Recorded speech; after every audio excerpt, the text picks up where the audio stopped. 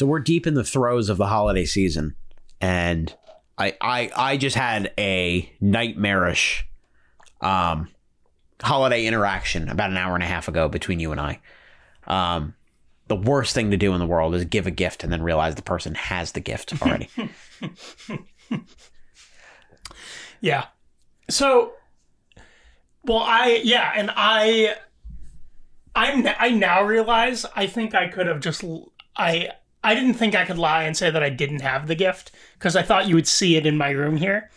And I'm like, right now I'm realizing really good chance you probably never would have seen that. But I didn't know where it was at the time. I thought it was like here. It kind of would have been gold if I found it. So basically, that's what I was doing the math on. I basically gave Nick a book, a book called Directed by James Burrows, kind of going into a lot of the stories that he tells. He's a director for Cheers and Frasier and Friends and Will and Grace and a lot of the big sitcoms of all time. And I was like, oh, this is perfect for Nick. I was looking for a Cheers book. It was half for his birthday, half for editing the podcast, half for Christmas. So I give it to him. That's three halves. A third for this, a third for that. I started the sentence and didn't know where it was going, so that's how it all crumbles. That's how I do this. Yeah. So I gave him the book, and he sees the book, and then he immediately outs the fact that he has it, which I was taught by my mother not to do growing up. Well, you asked me, do you have that book already? And my normal... Now, that's happened to me before, and I've been like, no, this is great. And I'll feign excitement. The immediate mental math in my head was, this book is on, it's in my room where we are. That's somewhere. The worst part of it. It's been in this room that we've been in recording for like 8 months. Yeah, I think I've also talked about it on the podcast. Maybe too, yeah. So I was gonna say I don't have it. This is great. But two thoughts. One, I've like posted on Instagram that I read this book. Oh my God, really? So I thought somebody would like from the group would be like, wait, you already read that. But two, I immediately saw me being like, I don't have this book. And then minutes later, we're recording the podcast and you're like, wait, that book is on the bookshelf behind you. And I'd have to find a way to be like, that's the one you bought me. I should have signed the copy I gave you and pretended like I got James Burrows to do it. Is he dead? No. Okay. But the other copy I have is signed by James Burrows. Nick, here's another one. Also, I mean, look, I got it because I went to an event for the book, which I invited all of you guys to. Oh, yes. And we all politely declined. Yes, that's right. So, yeah. But I appreciate it nonetheless. Wasn't it like $80 to see David Schwimmer or something like that? That was probably more like 30 or 40, but it came with the book, as you now know. David Schwimmer interviewed James Burrows. And look, that's part of what led to my watching Cheers and everything, too. I hope this gives me good karma. It does. I would think it does. It's a great book, and I thank you for it. And if you want, I'll even read it again. I'll give it back to you so you can get your money back. I didn't want to talk about this because to flaunt the fact that I gave you a gift, more to say that that is one of the most horrifying experiences of the holiday season. If you get somebody something that you should have known that they had and they have it. Yeah, that's true. That's why I'm going to get our friends a waffle maker this year. I know they don't have it. Yeah, has that happened to you? Well, I guess you probably don't want to say publicly. I don't think. Are you saying like me having got a gift? Oh yeah, relatives have done that many times. The trick is my parents taught me to shut the fuck up, basically. Yeah, you know what I mean? Like, that's my usual trick too. One time when I was like 9, I was like, I have this already, and I was like, oh, you sound awful. Yeah. Even back then, I was like, oh, why did you say that? Like, what? Yeah, that's usually... You can always return it. I agree that's the etiquette, unless you're potentially going to get caught in that lie. Yeah. But you also got me a gift that you said there was a serious gift and a gag gift. This was the gag gift, and now it's actually ending up being more valuable just by the fact that it's the only copy of it that I know you have. Yeah, and also I'm like, this is just a great serious gift too. It's a copy of the movie Ed starring Matt LeBlanc and a chimp. Why don't you give the back a read? Because I haven't read it actually. Y'all go bananas. Wait, that's the first sentence? Yeah. Oh my God. I was looking on the back hoping that they told me who the monkey's name was, but they don't. Y'all go bananas for baseball's funniest rookie when Friends star Matt LeBlanc teams up with the hottest third baseman this side of Cooperstown, Ed, a chimp who's the reigning champ of friendship and fly balls. Pitcher Jack Deuce Cooper, LeBlanc, is in a major bind when he makes it to the minors and gets stage fright on the mound. Back on the farm, he's dynamite, but in front of a crowd, he chokes. But good luck swings to the rescue when a hairy hero steps up to the plate. His new teammate and roommate is Ed, a chimpanzee who turns out to be a born baseball player, bona fide matchmaker, and the best buddy that Jack ever had.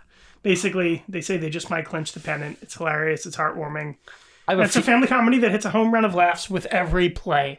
I have a few notes on this. Okay. First of all, what year did Friends begin? 92. 92. Okay, so this came out in 96. So he was right in the middle. Sorry, 94 I meant. This was, okay, same concept. He was in the middle of his upswing, and this was his attempt to try and become a crossover star. It made $4 million on a $24 million budget. It has a 0 on Rotten Tomatoes out of 16 reviews. Not for long. Average of 2.3 out of 10. 4 Razzie nominations for Worst Picture, Worst Screenplay, Worst Screen Couple for LeBlanc and the Chimpanzee. And then Worst New Star, which he lost to Pamela Anderson and Barb Wire. And the last thing I want to say is if you go on Wikipedia and look up the movie, it is the same poster that is the cover art of the DVD, but they couldn't even find like a clean version of the poster. It's clearly like a creased fold out poster that somebody took a photo of and posted. You can see the creases in the poster. You know, that's something that when I post about Cinema Chain Gang, and I always put the picture of the movie poster on Instagram, sometimes I encounter where there's no clean scans of a movie poster. But for depending on the movie, sometimes I like the vibe of that. It is difficult. Because I make the graphic for Twitter sometimes. Yeah. And I think I had the hardest time finding a poster for There Goes My Baby was one of the ones. Yes, that one was hard. There was another one too. That only exists in theory, I think. I don't even remember much about it. Yeah.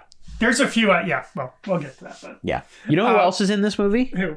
So it's Matt LeBlanc, and then it's a bunch of other people. Jim Caviezel is in it. Jesus himself plays Dizzy in Ed.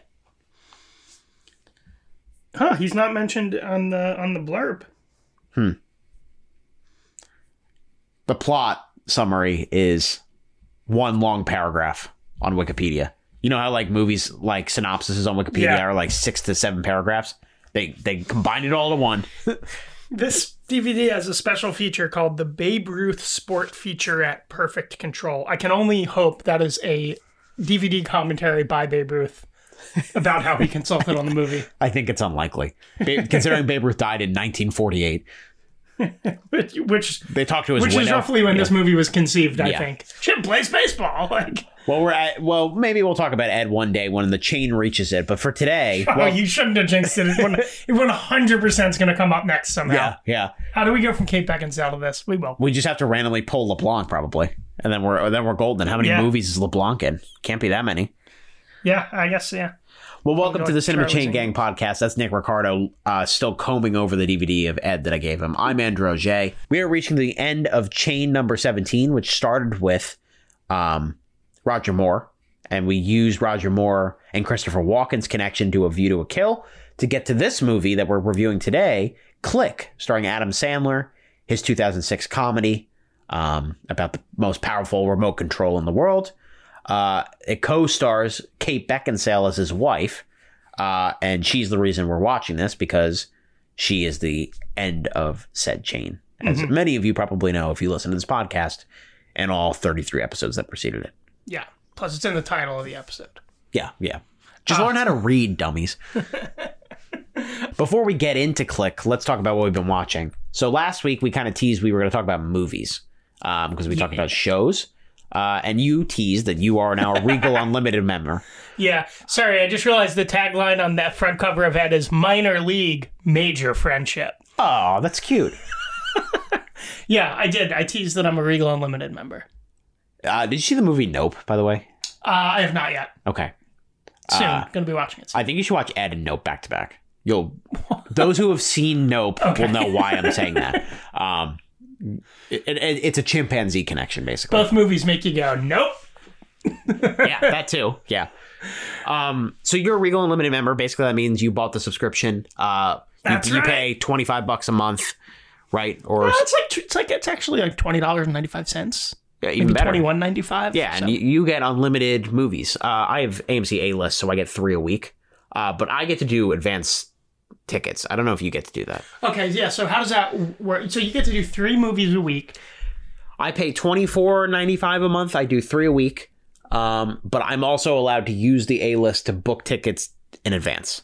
If I remember correctly from Regal, I don't believe you can do that. I think it's 24 hours in advance max. Yeah, so I can do weeks. Yeah, okay. which is clutch living here because I already had my tickets for Avatar. I got my Spider-Man tickets ahead of time, stuff like that. So I did Regal. Most theaters in the city at this point that are chains are AMC owned, I think. But if I'm going into Manhattan to a theater, there's a good chance it's Regal Union Square. That's an outstanding theater. Yeah. And beautifully designed theater. It's I went back there recently, and it was the first time in a long time I'd been there. And I was like, oh, it got so much nicer. Because I used to go there in college. Maybe I just never went to that theater. I don't know. Gorgeous. The auditoriums are beautiful. Their D-Box system is the 4DX thing that they have. Mm-hmm. Me and your roommate and our friend Nash, we saw, and your other roommate and friend Steve, we saw Top Gun Maverick in the 4DX there. Oh, that was a Union Square. Freaking awesome. Yeah, and then I mainly got it because I have one theater in Astoria, and that is it's actually United Artists, which Regal owns now, and it's base level movie theater. Gets the job done, but yeah.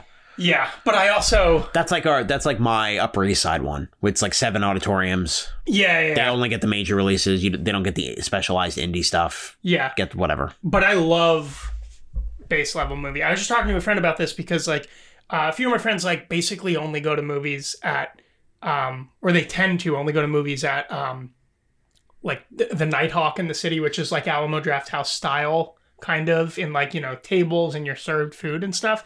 And I was telling them like that's just a different experience to me. Like that doesn't scratch the itch of going to see a movie for me. Because it just feels different. Yeah. And I want movie theater chain popcorn and stuff like that. I just don't like a lot with that stuff too. I don't love all the servers walking around and everything like that. It completely takes me out of it. Yeah. I try not to go to those kind of theaters on a first run of a movie. If it's a second or third time I'm seeing it, then I'll indulge something like that. That makes sense. Yeah, but so it was cool. Regal's been cool because at Astoria there's basically nobody there ever. Yeah. And so like I love seeing a movie in like late in its run in like an empty theater or something like that. Or like even like just a few people or something like that. It's like great. So it was basically it was like I get 10% off my popcorn, so I basically was like, it's worth it because I just want a room to go to eat popcorn sometimes. So I've seen 2 movies so far. She Said, and thought it was solid. It was a solid journalism movie. And then I also saw The Fabelmans, Steven Spielberg's movie, which... So She Said is about the New York Times investigation into Harvey Weinstein. Yeah, so there's She Said's based on one of 2 books that came out by the people who broke the Harvey Weinstein story. Megan Twohey and Jodi Kantor wrote a book called She Said. They wrote the New York Times article, which was the first one to come out. Concurrently at the same time as that, Ronan Farrow was writing a story. Which is a through line through the movie as well, because they're trying to beat him to publish. And he wound up getting... kind of better sources and more extreme stories and corroborating stuff like that.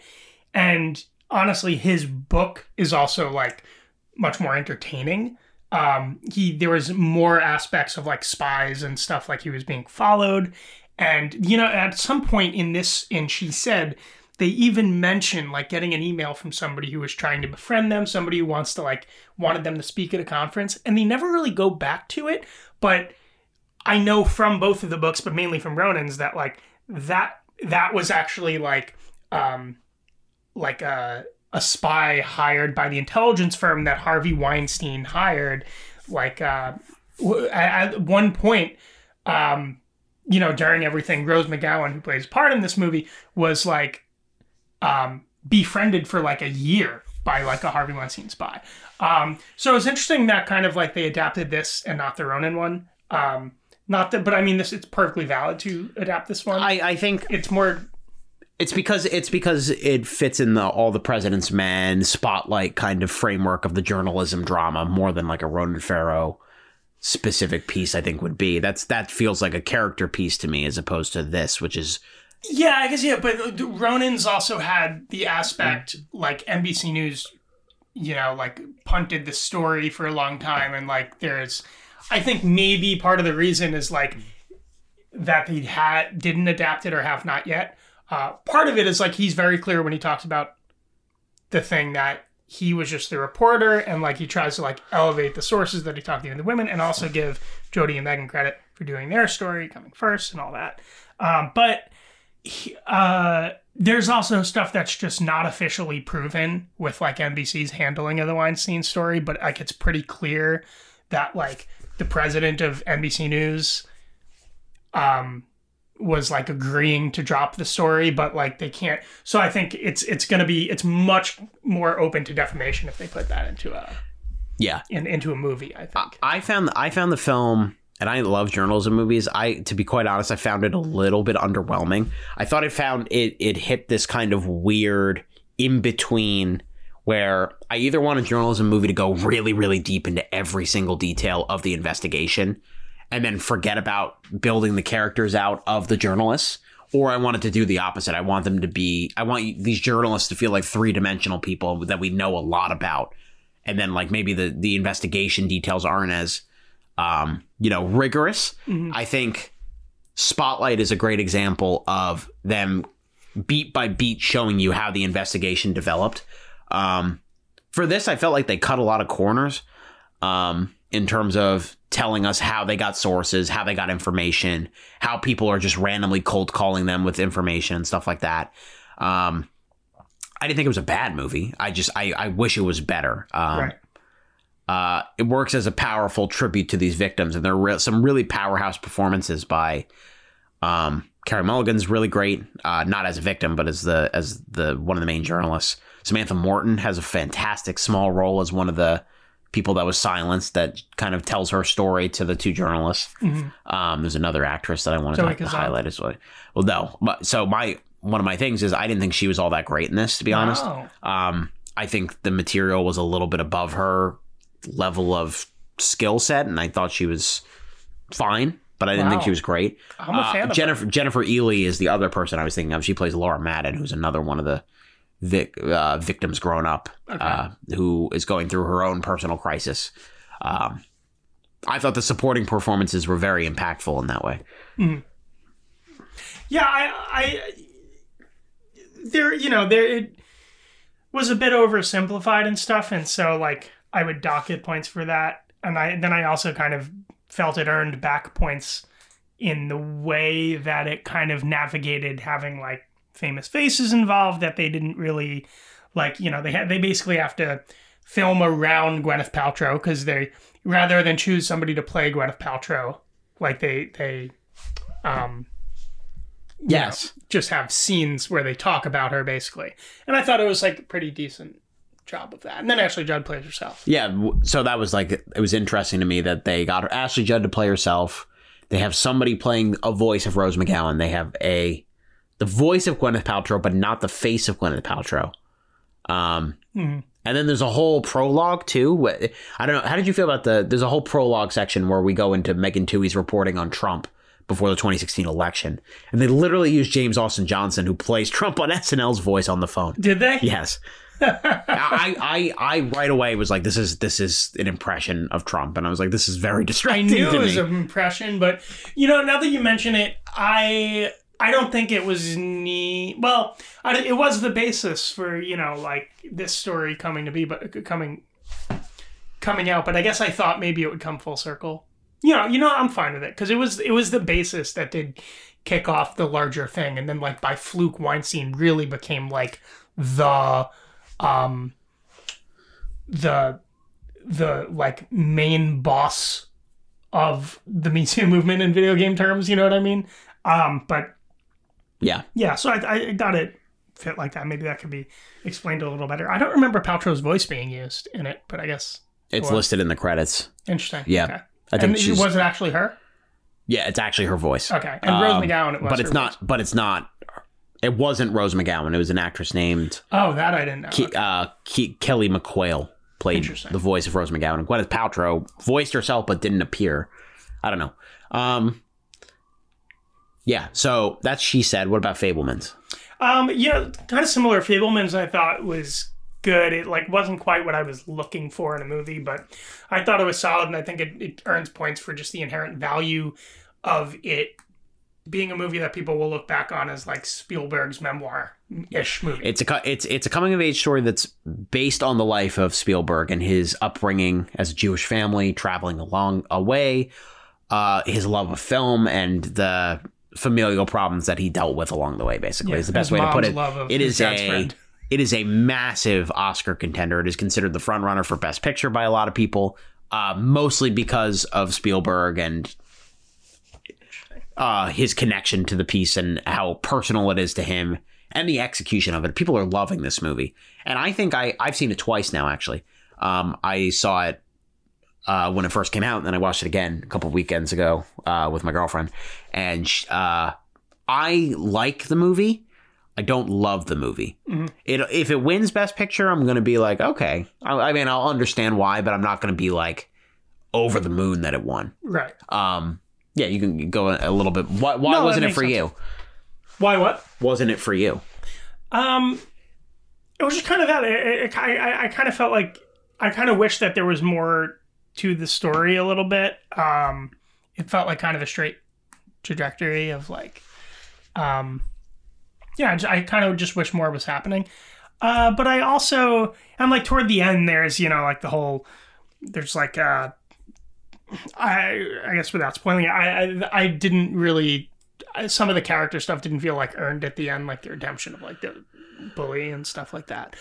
But I also think like it will be and should be viewed as basically his biopic.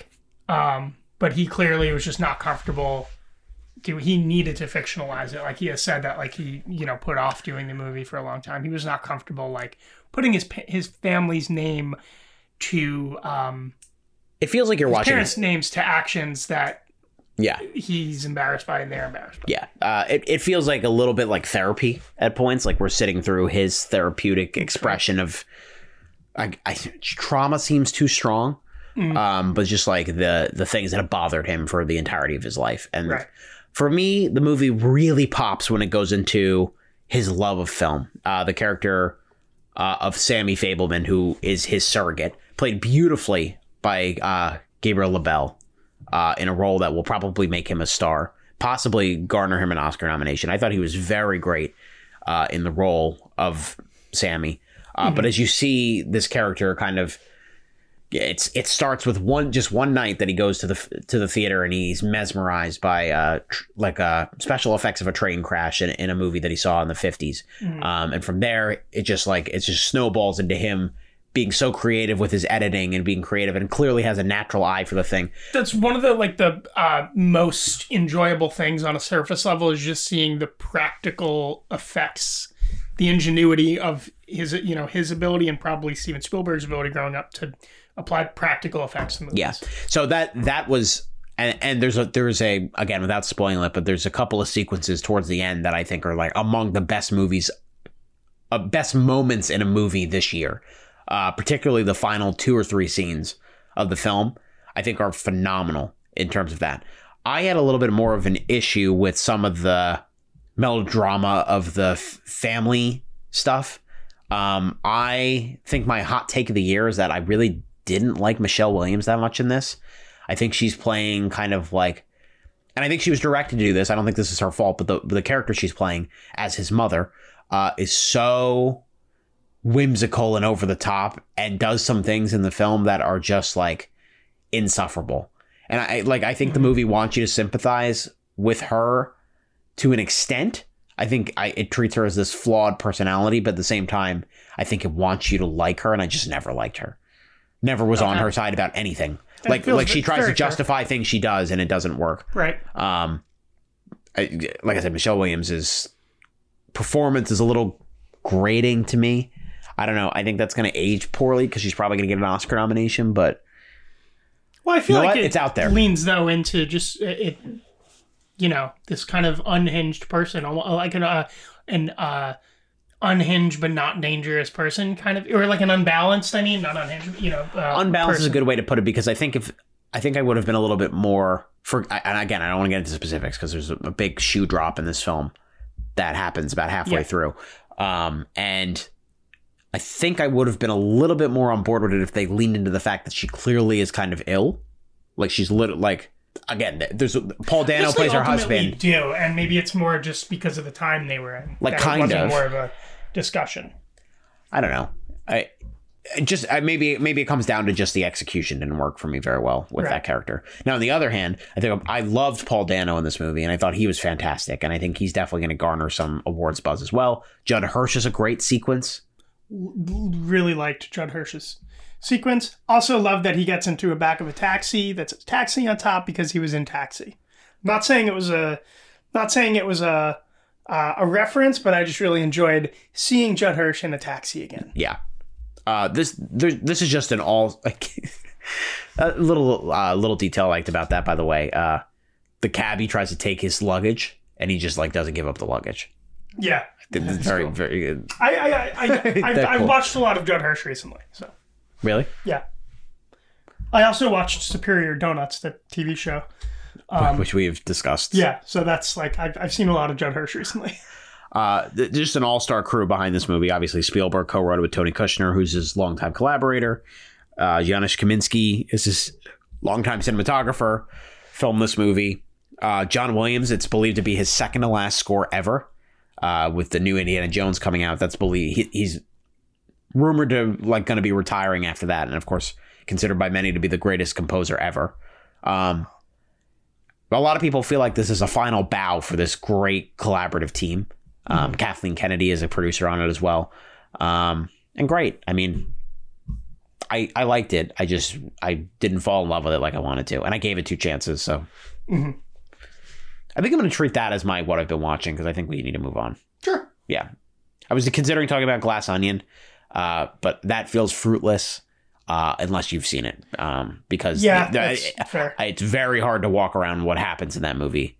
I could maybe talk about the first 30 minutes, and then after that, it's just like I'd be ruining your experience. Right. It's got a lot of glass layers to it. Exactly. Why'd you say? Why did you just say? You could have just said layers. Because of Glass Onion. Yeah, and you'll understand why it's called that when you see it. Is glass a type of onion? No. Okay. I don't know. I'm not an onion expert, but not in this context. Can somebody call in and ask and tell us if glass is a type of onion? Yeah, the hotline's 911.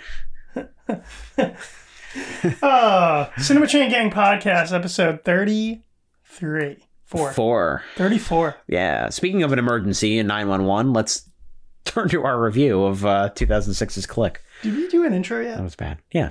Oh, okay. Like 25 minutes ago. Oh, okay. No, that's good. That's good. Yeah. That's good timing then. Yeah. Good. Cool. Let's fast forward. That was good. Click is directed by Frank Coraci, who is a longtime Adam Sandler collaborator. He directed The Wedding Singer, The Waterboy, Click, and then he kind of moved over to his buddy Kevin James. I must say Kevin Smith for a little bit. He did Zookeeper and Here Comes the Boom, which are 2 bad movies in my opinion. But I wouldn't put them on the same level, but sure. Both like together. Wait, which one is better? Boom. It's better than Zookeeper. Yeah, for sure. Oh yeah. Yes. Yeah. And then he all came back to Sandler and directed Blended and The Ridiculous Six, which is terrible. Yeah, that I agree with. Frank Coraci met one of his siblings once at based on a school event kind of thing. I don't know. My parents had to hold something at our house, and one of his siblings was there. You're like, oh, my brother directs movies. His name's Frank Caracci. It's like, so whenever I see his name, I'm like, that's really cool. That is cool. Yeah. Well, say I think I don't know. He I would say out of these movies, it's not a great track record for me personally. I like The Wedding Singer. I mean, The Wedding Singer I would basically call an iconic movie at this point. Yeah, that's pretty much the only one of these movies that I listed that I like, except for maybe Click. Maybe we'll get into it. Sure. This came out in June of 2006. This is right in the height of Adam Sandler's box office power. Back in the time where a PG-13 comedy could open in the middle of summer and do numbers. Mm-hmm. So Sandler's hot streak, of course, is probably late 90s to mid 2000s. Yeah. Probably cooled off around, I'd say his last bona fide major hit off the top of my head, led by himself, is probably You Don't Mess with the Zohan. Mm-hmm. Grown Ups I don't count because it's kind of a collaborative, right. But I guess it's built on his brand. And Funny People is more of a different, it's more Judd Apatow. Yeah, that doesn't count, really. Jack and Jill was a hit, too, against all odds. But, I mean, the thing is, and this goes back into the whole thing of, like, Netflix and their data, but, like, all Sandler movies are, box office-wise, almost all of them tend to be hits. And that, you know, is its own conversation for whatever reason. But I do remember feeling like, growing up, Click, like, a few years after Click, I kind of looked back on Click as, like, the last gasp of, like, that peak Sandler. I would agree with that. Right before, after that, it kind of solidified every comedy he does is going to have the same vibe and comes with a real specific judgment from a lot of people. Yeah, because the next one was Chuck and Larry, which is a movie I detest, and came out the next year. Okay. So it's Chuck, it goes like, the run in the 2000s was, I mean, you've got all the 90s ones with Billy Madison, Gilmore, Wedding Singer, Waterboy, Big Daddy. And then it goes Little Nicky, Mr. Deeds. I'm taking out like Punch Drunk Love. I'm not counting all that. Little Nicky, Mr. Deeds, Anger Management, 8 Crazy Nights, 50 First Dates, Longest Yard, Click. That's a pretty solid run of movies in terms of box office success plus not terrible quality. Right. Then you have a changeover for me, which is box office success but pretty bad movies. This is my opinion. Chuck and Larry, Don't Mess with the Zohan, Bedtime Stories, Grown Ups, Just Go With It, Jack and Jill, Grown Ups 2, Blended, Pixels, Ridiculous 6. That's a pretty bad run for me. Okay. And then in recent years, he's been better. I mean, you've got the Uncut Gems and the Hustles of the world, but you've also got Hubie Halloween and Murder Mystery are definitely better than that run that I just said. The point I'm trying to make is this came out, I believe, Father's Day weekend in 2006. It had a budget of $82.5 million, which is a lot of money. And you can see it, too. There's a lot here going on, above average amount of like visual effects and makeup work. And fun fact, this is the only Sandler-produced movie to be nominated for an Oscar. Yeah, for the makeup work. Basically launching into the cleanest version of the premise. Michael Newman, he's this architect. He is a workaholic, basically. He's a good father. I don't think they paint him as a bad father and husband, but he definitely prioritizes his career. Which, I mean, you could argue that Kate Beckinsale is kind of giving him a hard time for trying to provide for the family. Again, he's still showing up at these events. He's just showing up a little bit late. Like, he's not completely skipping the swim meets. That's something that's always bothered me in movies, is like when the wife character or like the kids are like, you're not there for me. You're always working. And he's like, yeah, I'm trying to make money for you, man. Like, yeah, I think it was, well, we'll get into it, but I think it was, kind of about how that was going to continue and get worse if he didn't nip it in the bud. Yes. Yeah. Oh, totally. I'm not saying the movie went too hard on him on that. I'm just saying that's a thing that bothers me in films. So he, through circumstances that are like whatever, he goes to try to find a Universal remote, and he ends up in Bed Bath & Beyond because everything else is closed, and because Bed Bath & Beyond probably paid to have their name in the movie. But then he goes to the Beyond section, which I always love. Which is a great gag. Yeah. And he finds Christopher Walken's character Morty, who we learn more about in the film. But for right now, he's this mysterious presence who like lives in his own little gadget area of the Bed Bath & Beyond, and he gives him the remote. And basically what the remote does is he can manipulate time in reality with it. He can pause people if he thinks that, you know, he wants to do something to them, or he wants to like kind of collect his thoughts or whatever. He can fast forward through arguments. He can fast forward through a bunch of things. He can add subtitles. He can change the language that he's hearing. Everything you can do with a remote. He can see a main menu of his life, memories, and he can rewind back to memories. Yeah, it's such a high concept, and it's a good concept. It's a very interesting idea, one that mostly just gives way to silly Adam Sandler gags for a while, and then in about the late second act, third act, it finds its footing as an actual like dramedy. Which has always been the most surprising thing about this movie to me. It finds an extra gear that puts it a little bit above the mediocrity of his.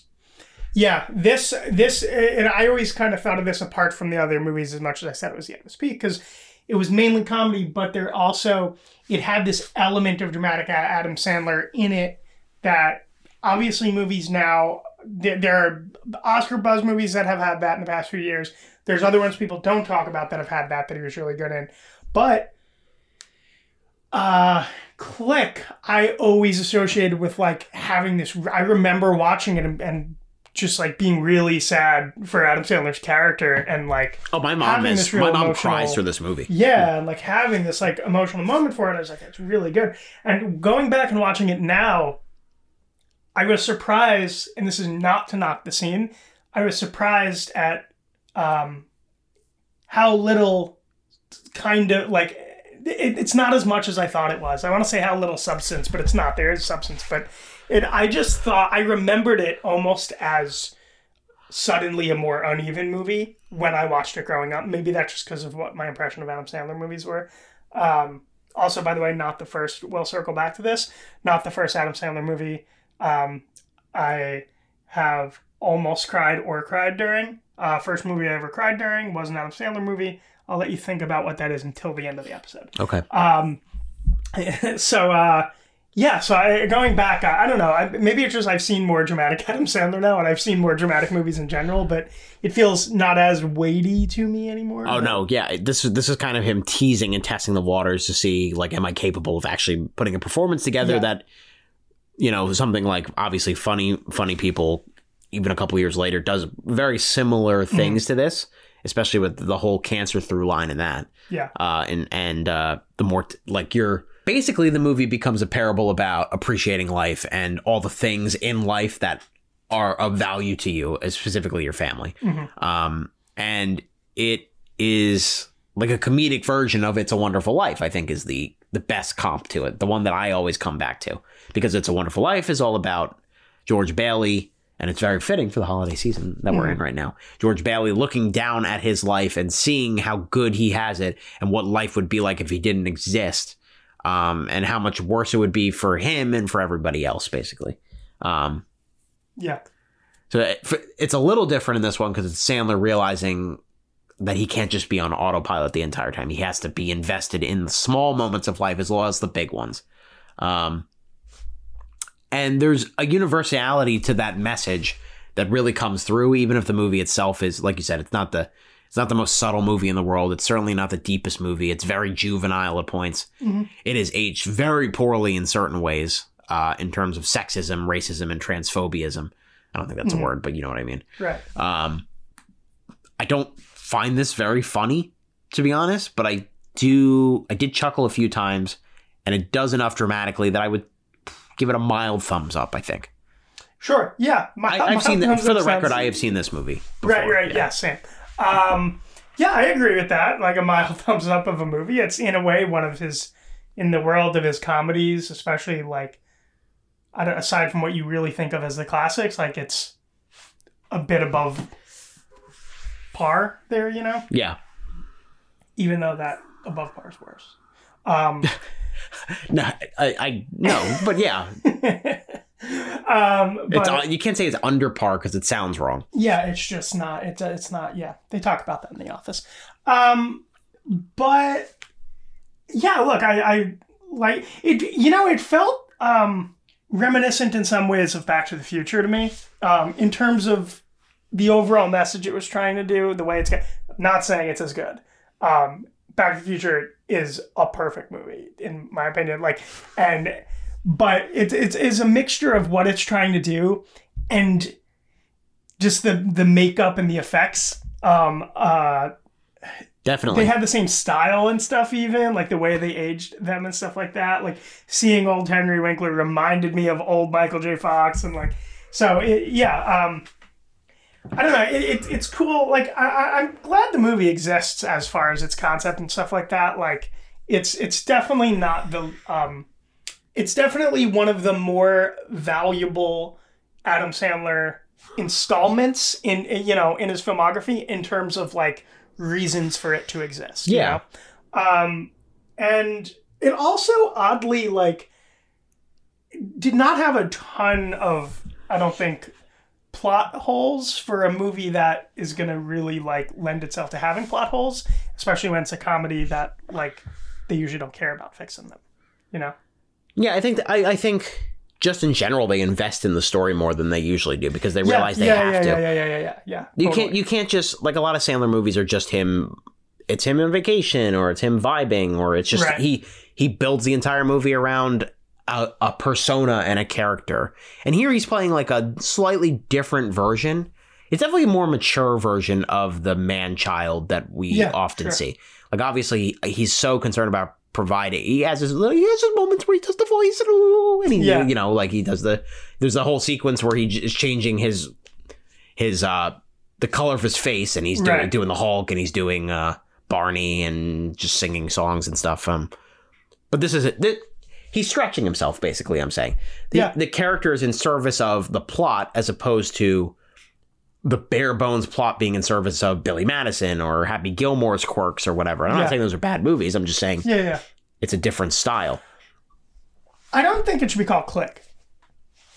Should be called Remote? I don't know. Like, there's not a lot of clicking, really. What about Control? But that's not as, like...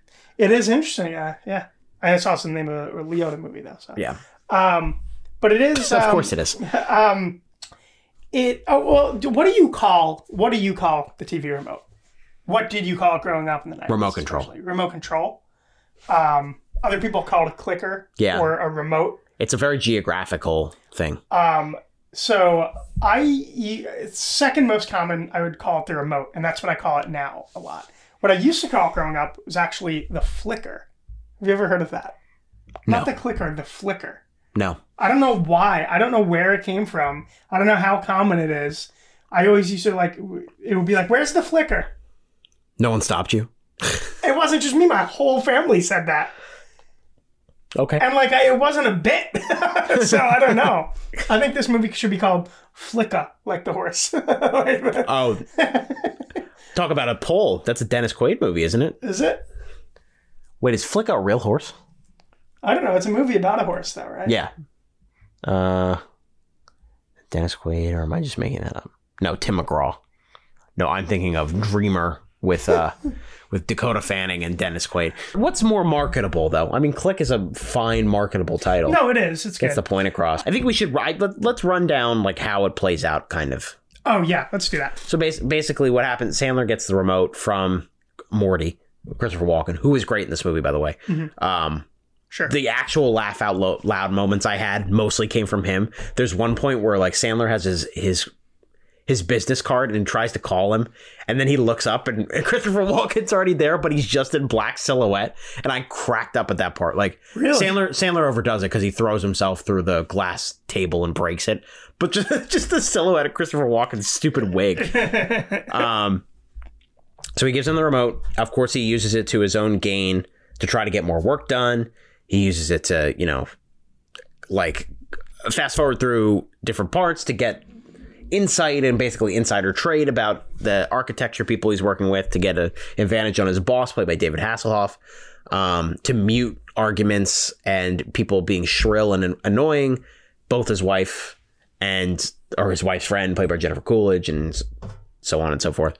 And then he realizes that he gets bummed out at one point because he doesn't get a promotion that he wants. So he tries to fast forward to when he gets the promotion, and then he ends up missing an entire year. And then from then on, the remote goes out of control. He is jumping all throughout time. He jumps 5 years at one point. Yeah, because the remote's self-learning. Yeah. And it's for that time, it's basically alluding to TiVo,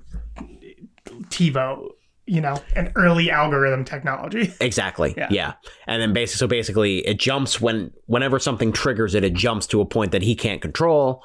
And his life is slowly spiraling pretty much out of control. He's getting more successful in his business, but he's gained a bunch of weight.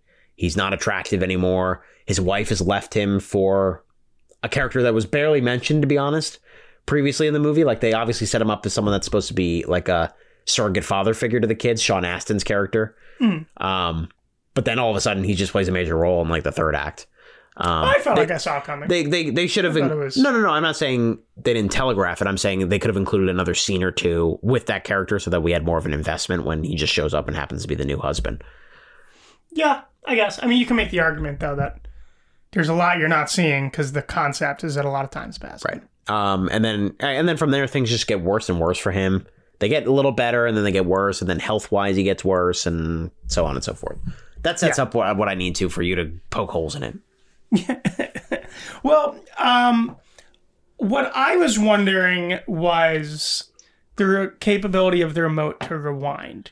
They do establish that you can play back memories. You think of a memory, hit the rewind button on the remote, it'll go back, and Adam Sandler can watch younger version of himself, be it minutes or years, having an interaction with somebody. But there's one or two points where like he rewinds reality. He doesn't alter it, but he rewinds it, and it just kind of basically I wanted to know if there were ways for him to alter the past. I mean, I think in some way there is. Like, it kind of raised the question for me of like, what if he rewound all the way back to the memory of the beginning and like planted a note for himself or something, you know what I mean? Oh yeah. So I'm trying to think of the times where he's gone, when he goes back in the past, he can pause and stuff, but do they ever do that? I don't remember. Like, he goes to the camping trip. There's a point where he rewinds and then, doesn't alter the past, but it's like telling his father he loves him. It's the last time that like he would see his dad, but like, it's like while everything is frozen and stuff like that. But he also, there's a point where I guess not. There's a point where he pauses, then gets it, like writes a note, puts it in somebody's pocket, kicks Sean Astin in the balls, Yeah, okay. I suppose maybe the rule then is that you can't, if you're rewinding, you can't alter. Yeah, but they should have established that. You're right. And I think there should have been a line. Yeah, that's technically there's still ways around it, I think. Like Christopher Walken should have been like, you're just a spectator here, basically. Yeah, or like,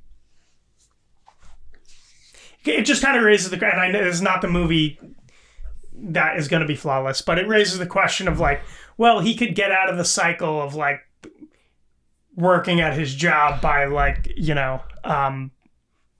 pausing it and then like destroying his office or something like that. I don't know. My biggest problem with the going back to the past is they at one point DH Henry Winkler's character in a absolutely hideous display of 2006 CGI. Like we see a lot of movies now that DH characters and old actors that do it beautifully. They're going to do it with Harrison Ford in the new Indiana Jones coming up, and it like if you look at the trailer, it's flawless. It looks like Harrison Ford in the 1980s. This looks like an abomination of Henry Winkler. What you thought he looked like in the 70s. The technology was not ready. That was my big takeaway from our trips to the past and Click. Oh, the other thing I also wanted to point out is that like they kind of had a joke that broke the conceit of the remote, which was like he fast forwarded through having sex with his wife, but then like the joke is like, oh, it happened really quick, and he's like, she was like, I didn't want it to happen that quick, and he didn't either, and they show a clock and they're like, oh, it was like 2 minutes. Yeah, but like. And the joke was supposed to be like, it's because he fast forwarded, but like that also breaks the conceit of like what it is, you know what I mean? Of what the remote is. Or it's just hat on a hat, joke within a joke, and it's like not necessary. And that kind of like, I don't know, take away from like what otherwise is mostly a pretty. I mean, there are some things, yeah, like, I mean, they're not actually, no, I'm not even going to go negative on them. I found a lot of the gags amusing, if not hilarious, with the remote. Like, for example, he can do picture-in-picture and watch the game while he's in the middle of an argument. Yeah. I thought the Telemundo stuff was kind of funny. Mm-hmm. The idea that James Earl Jones narrates that they got James Earl Jones, first of all, to do this at all, and the fact that he narrates like his life. And that he does a lot of voiceover work, yeah. Yeah. What's also interesting is the way he first learns that Adam Sandler first becomes aware as a character of the remote's abilities is he holds it up to his dog to lower the volume on his dog, which in theory, so he's doing that as like a bit to himself. You know what I mean? But it was just a weird choice to make because I don't know. They don't really establish that he's done that before. I can absolutely see it happening. But.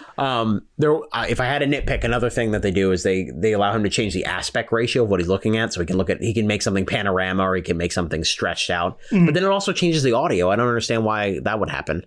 Like Hasselhoff's talking and he changes the audio. He changes the aspect ratio of him that's interesting. To widescreen or whatever. And then he starts talking like this. And it's like, why would that affect the audio? It wouldn't. Well, maybe because of the shape of his body, like it's affecting the actual vocal, it's actually changing the physics of Hasselhoff's character. Yeah. But then do other people see that happening? I don't know. Like that's I don't know. And if they don't, then how do they see his tan? Whatever. The entire idea of the remote is like a demon spawn thing. Because we find out that Morty is an angel of death by the end of it, and he's trying to collect a soul, basically. But then he's sympathetic towards Michael by the end, and when he actually passes away, he gives him another chance. Yeah. Yeah. Movie ends also, by the way, I don't know if you noticed, with at the very end of the credits is a dedication from Adam Sandler to his parents, where he wrote them basically a little heartfelt note that nobody's going to read because it scrolls by way too fast. It was in really small font. But it was nice, and you could tell that he kind of made this movie for his family. I took a picture of it, and I'm going to pull it up, and I'm going to remember what it says, because it was... I was like, oh, this is a nice little touching thing. So this movie is dedicated to my mom and dad and to all our parents who never thought twice about putting their family first. And to my darling wife and daughter, now he has two, thanks for making it so easy for me to want to do the same. It was very nice. Do you have a son as well? No, he has two daughters. Oh, okay. There's the actor that played him in this when he was young, and I thought that was his son.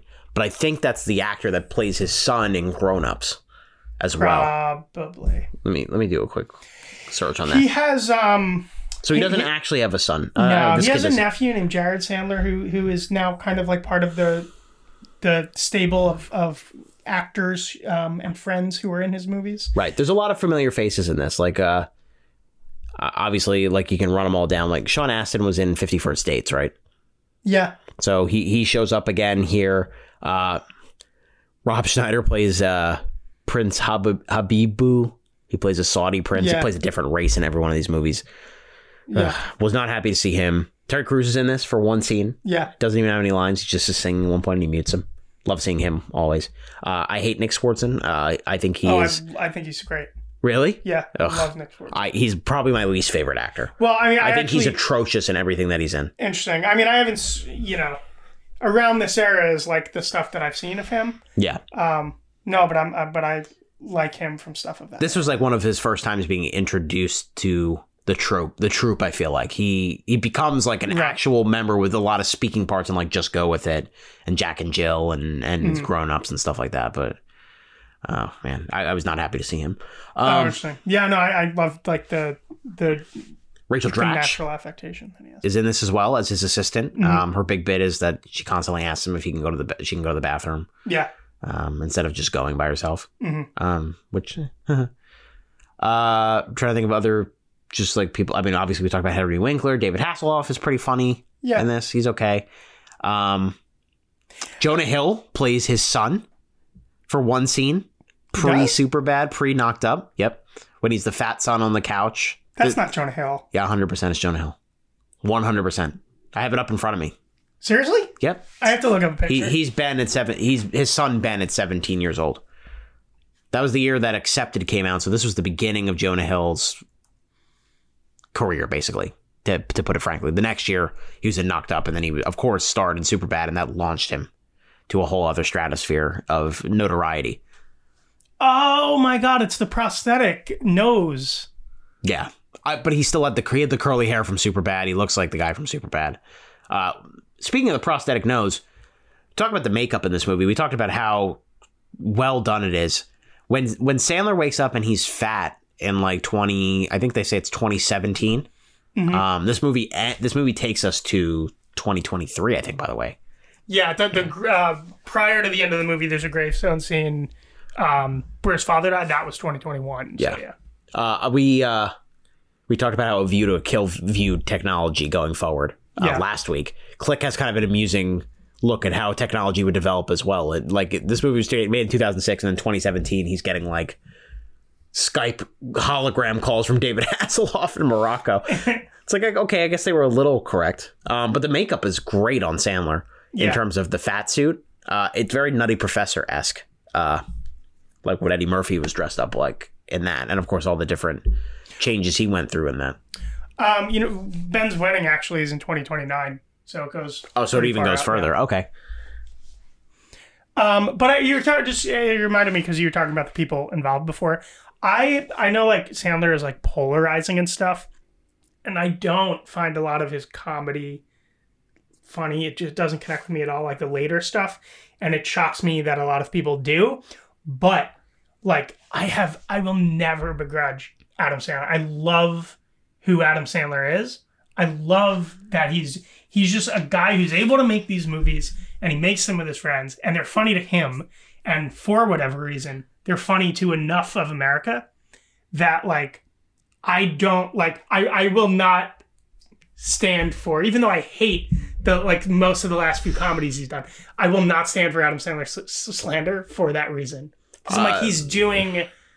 Okay, well, he's a great person. I will slander him a bit because I think we know how talented he is, and for him to put he doesn't do this anymore. He's moved past this, but that Grown Ups era, it's the laziest productions ever. You know what I mean? There are people that are genuinely writing good scripts and stuff like that, and working hard to get their work out there. And he was he was literally putting out things that it seems like they wrote the script in 25 minutes. Yeah, that's just totally. A level. There's so many first drafts, but for whatever reason, it's not endearing to me. They're breaking the box office enough, right? But it wasn't endearing to me to watch him go on vacation with his friends and just go with it and blend it and stuff like that. No, but I don't think it needs to be.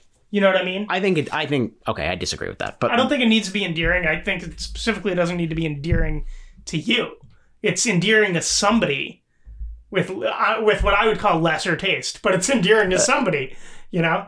I don't dislike Adam Sandler. I just think he's frustrated me for a long time. The other thing, and now you're not seeing this, but like he's finally clicked with his dramatic roles, but and even no pun intended. Wow. Even his comedies have gotten better.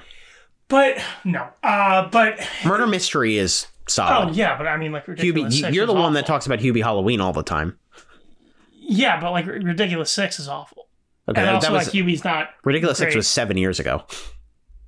Yeah, but I'm saying I still think you're below Big Daddy. Oh, Billy yeah. Madison era. Oh, That's okay. I'm saying they're getting better from Ridiculous 6 era. Yeah. Okay. At least these movies have plots now. Yeah. Somebody, there's a movie that he's dramatic in that I really like, and the director was explaining that, like, you know, at the time, like, Sandler would be really nervous to do these dramatic roles, and then he would do great in them, but for whatever reason, the movies would not really do very well or like be hits because people don't want to see him do that, right? And like there was also I think kind of just like flukes and stuff like that, and then that made him not take on roles like that and just go more into like the area that he was doing. Now he's in like these Oscar ones and like it, you know, he has like Safdie collaborations and he was in Hustle and stuff like that, where it's like obviously he kind of is now viewing like two sides of his career. It'll be interesting to see if he merges them. Yeah. And I know like Punch Drunk Love, but that's also like, that's not, I view that very much as an outlier because it's not a mainstream drama. Boy, he is outstanding. He is outstanding in that movie, Punch Drunk Love. I'm not overly impressed with it. Oh, I love that movie. I think it's phenomenal. And I'm not overly impressed with him in it. I think he's great in it, but... Wait, what does that mean then? But I'm not. But I'm not like, oh, that's phenomenal. No, that's not. You just said the same thing I said. You said I'm not overly impressed with him, and then you said I think he's great in it. I don't think he's phenomenal in it. Whatever. He's great. He's a good actor. No, he's a good actor in it. But by no means do I think that's like the peak of his dramatic acting by any means. Oh, okay. I never said that. But I think I just don't care about the movie. Is what I'm saying. Gotcha. I think Uncut Gems, Adam Sandler, and Reign Over Me, Adam Sandler are his best dramatic work. And Meyerowitz Stories. He's phenomenal in that too. Yeah, but it's different. I'm talking more about he's more playing it straight, and I'm talking about more his most successfully transformative dramatic roles are Uncut Gems and Reign Over Me. Yeah, where he's really affecting a character, right? Well, stuff like that. Why I think he's so effective in Punch Drunk Love, personally, is because he's still in a way playing the Sandler role. It's just in a completely different tone. Mm-hmm. I can see that. Same thing with funny people. Same thing with Funny People. Very similar. Funny People, I like. Yeah. All right, we're not even talking about Click anymore, so we should get back on track and then wrap it up here. No, I feel like it's also like, I don't know that you can separate them, because the thing is, like, there's such a judgment of Sandler in every Sandler conversation. And I think rightfully so, but we'll have to disagree about that. I don't think it's not rightfully so, for sure. Yeah. No, it's just, yeah. I want to touch on the fact that he's this big architect. He's clearly making enough money to own a house and stuff like that. But then, like, he doesn't get the promotion, and they have to bring 2 bikes back. Like, he's like, Kate Beckinsale's like, oh, we're gonna have to break. I think she's fine in this movie, by the way. If we're gonna touch on the reason we're watching it, she's fine. I think bikes were expensive back then. Maybe I guess. But he didn't have the money. He clearly makes a lot of money, enough money. I guess they own a house. They have 2 beautiful children. They have a dog. Yeah, I guess. Can't afford 2 bikes. I don't know. They couldn't. Now the Kate Spade bag is different. Like, that's probably a lot of money. I did not. There was a Kate Spade bag in the movie? Kate Beckinsale's like, oh, I've always wanted a Kate Spade bag, and then he buys it for her the same time he buys the bikes. Oh, right. Okay. I see. Let me see. Bikes. Yeah, but they were Huffies, man. That was like the Lexus of bikes. Bikes on Amazon right now. It looks like a comparable one right now I'm looking at is like, I don't know, $150? I think they were more than. He can't afford $300? I think they were more than. I don't know. You think there were... Wait, you think the bikes were more expensive in 2006? No way. Not adjusting for inflation, but I think maybe the ratio, the value of them was more. Bike hardware cost more then. But why? I don't know. Okay. I just think it did. Okay. I think it did. It felt like a big deal when I got a bike. Okay, but you also were 13 then. Yeah, I guess. I don't know. You're talking to the wrong person. I have bought bikes then left them behind. I brought a bike to the city, rode it a few times, and I just literally left a chain to a pole on 81st, and it's been there for a year and a half now. Wait, what? Yeah. Tell me that again. What? Yeah. See. What? Yeah. So wait, say that again. Oh, okay. I have a bike. Yeah. In the city. I rode it a few times. It's chained to one of the bike racks on 81st and 1st, right next to the Gracie Muse Diner, which is where I used to live. And it's just been there for a year and a half. And you haven't moved that since? Is it moved. Still there? I have no idea. I haven't checked in a while. It's probably not there anymore. Yeah, they can have it. Whatever. I wasn't using it anymore. Was this a brand new bike? No, it was like 2-3 years old. Okay. Wow, you just... I just funny, left though. it, yeah. Interesting. There's no room for it in our apartment anyway. I wonder if it's still there, but now you have to find it. Yeah, we have to go back. I don't feel like going back to that street sometimes, though. There's a lot of rats over there. You definitely don't want the bike. No. Any other thoughts on Click? There was an O'Doyle in Click. I think most Sandler movies have an O'Doyle, right? I did have that in my notes. Yeah, me too. Obviously, that's a reference to O'Doyle Rules from Billy Madison. That kid, by the way, is Cameron Monaghan, who has played key roles in shows like Shameless, and he played the Joker on Gotham, and he was the model for a Star Wars game. Basically, O'Doyle became somebody. Or what was the kid's name? O'Doyle? Yeah, it was the family last name was O'Doyle. Yeah, Kevin O'Doyle. Okay. Yeah, I think there's a few whatever, O'Doyle's. But that's Click for you. Yeah. The obligatory Sandler product placement. You've got Twinkies. You've got talk of Bose, obviously the Bed Bath & Beyond thing. Yeah, a lot of it in this. Anything else? I think I would say solid 3-star movie on Letterboxd. I consider dropping it to 2.5 because there are some parts of it that just really don't work. Like I said, I can't. Wow. Okay. What's wow? No, you said 2.5. Oh. No, I said 3, but I consider dropping it to 2.5. 2.5. Okay. Interesting. I mean, the comedy doesn't work. A lot of it. The movie is very blatantly racist, sexist, and like I said, transphobic. It is. Yeah. Sure. Yes. I guess I'm not factoring that into my rating, I suppose, but and factoring in just my expectation of Sandler, I'm like a 3.5 solid on this. Yeah, no, not quite for me, but yeah, like I almost went up to 4, but I didn't. You ready to make a new chain? I'm more than ready. Let's do it.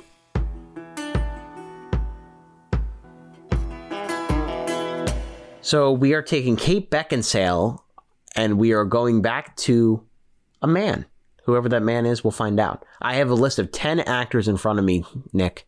Give me a number between 1 and 10. 8. Number 8 on our list. We are going from Kate Beckinsale to Carl Urban, who, of course, best known for his role in The Boys. We could end up getting a Lord of the Rings movie here, which would be amazing. We end up getting Star Trek, too. We can end up getting Thor Ragnarok. A lot of franchises for Carl Urban. I hate this. I'm looking at what he's in. Big franchise guy. Oh, my God. Not a fan of that. That's but great. He's also been in some other isolated things, so we'll see what we can get. So Kate Beckinsale to Carl Urban, connected by Kate Blanchett. Kate to Kate are in The Aviator together, which is a movie about Joe Biden's sunglasses. Yes, and it's actually a really great movie. And that's about Howard Hughes, right? Yes, it's Leo as Howard Hughes, and Kate Blanchett won an Oscar for that, playing not Amelia Earhart, Katharine Hepburn. She played Katharine Hepburn. Matt Lauer was talking about Howard Hughes in a biography of Howard Hughes the moment 9/11 happened. Why are we talking about Matt Lauer? Because he was talking about Howard Hughes the moment 9/11 happened. Okay. So that's my mainly I associate Howard Hughes with 9/11 now. Yeah. Kate Blanchett to Carl Urban in a movie series I know you hate called The Lord of the Rings. Yes. So automatically, these are 2 of the best movies we've ever done. The Two Towers. Which is the second of the trilogy. Which is going to be very interesting because I don't think you've seen any of these. No, I fell asleep watching the first one at a sleepover once. And my dream was more entertaining than the movie. I hated. Okay, but how long ago was that? So long ago. Okay, so you're going to give it another shot? It's not about quality. It's like I have such low interest in that type of genre right there. But it's cool. Okay. Well, because I have the think they'll Aviator surprise to you. fly me through it. So are you going to watch Fellowship of the Ring, or are you just going to... I'm going to think about it. Okay. You know what I'm probably going to do is I'll probably background watch it and then read the Wikipedia page and be like, okay, yeah, that is what I just saw. Great. It's just like Peter Jackson and J.R.R. Tolkien intended. Awesome. Well, I saw the Beatles documentary. So does that help? Nope. Anyway, so we'll get to that chain at the beginning of 2023. But next week, we're going to take a break from our chains and do a year in review of 2022. We're going to do our first annual awards that we give out.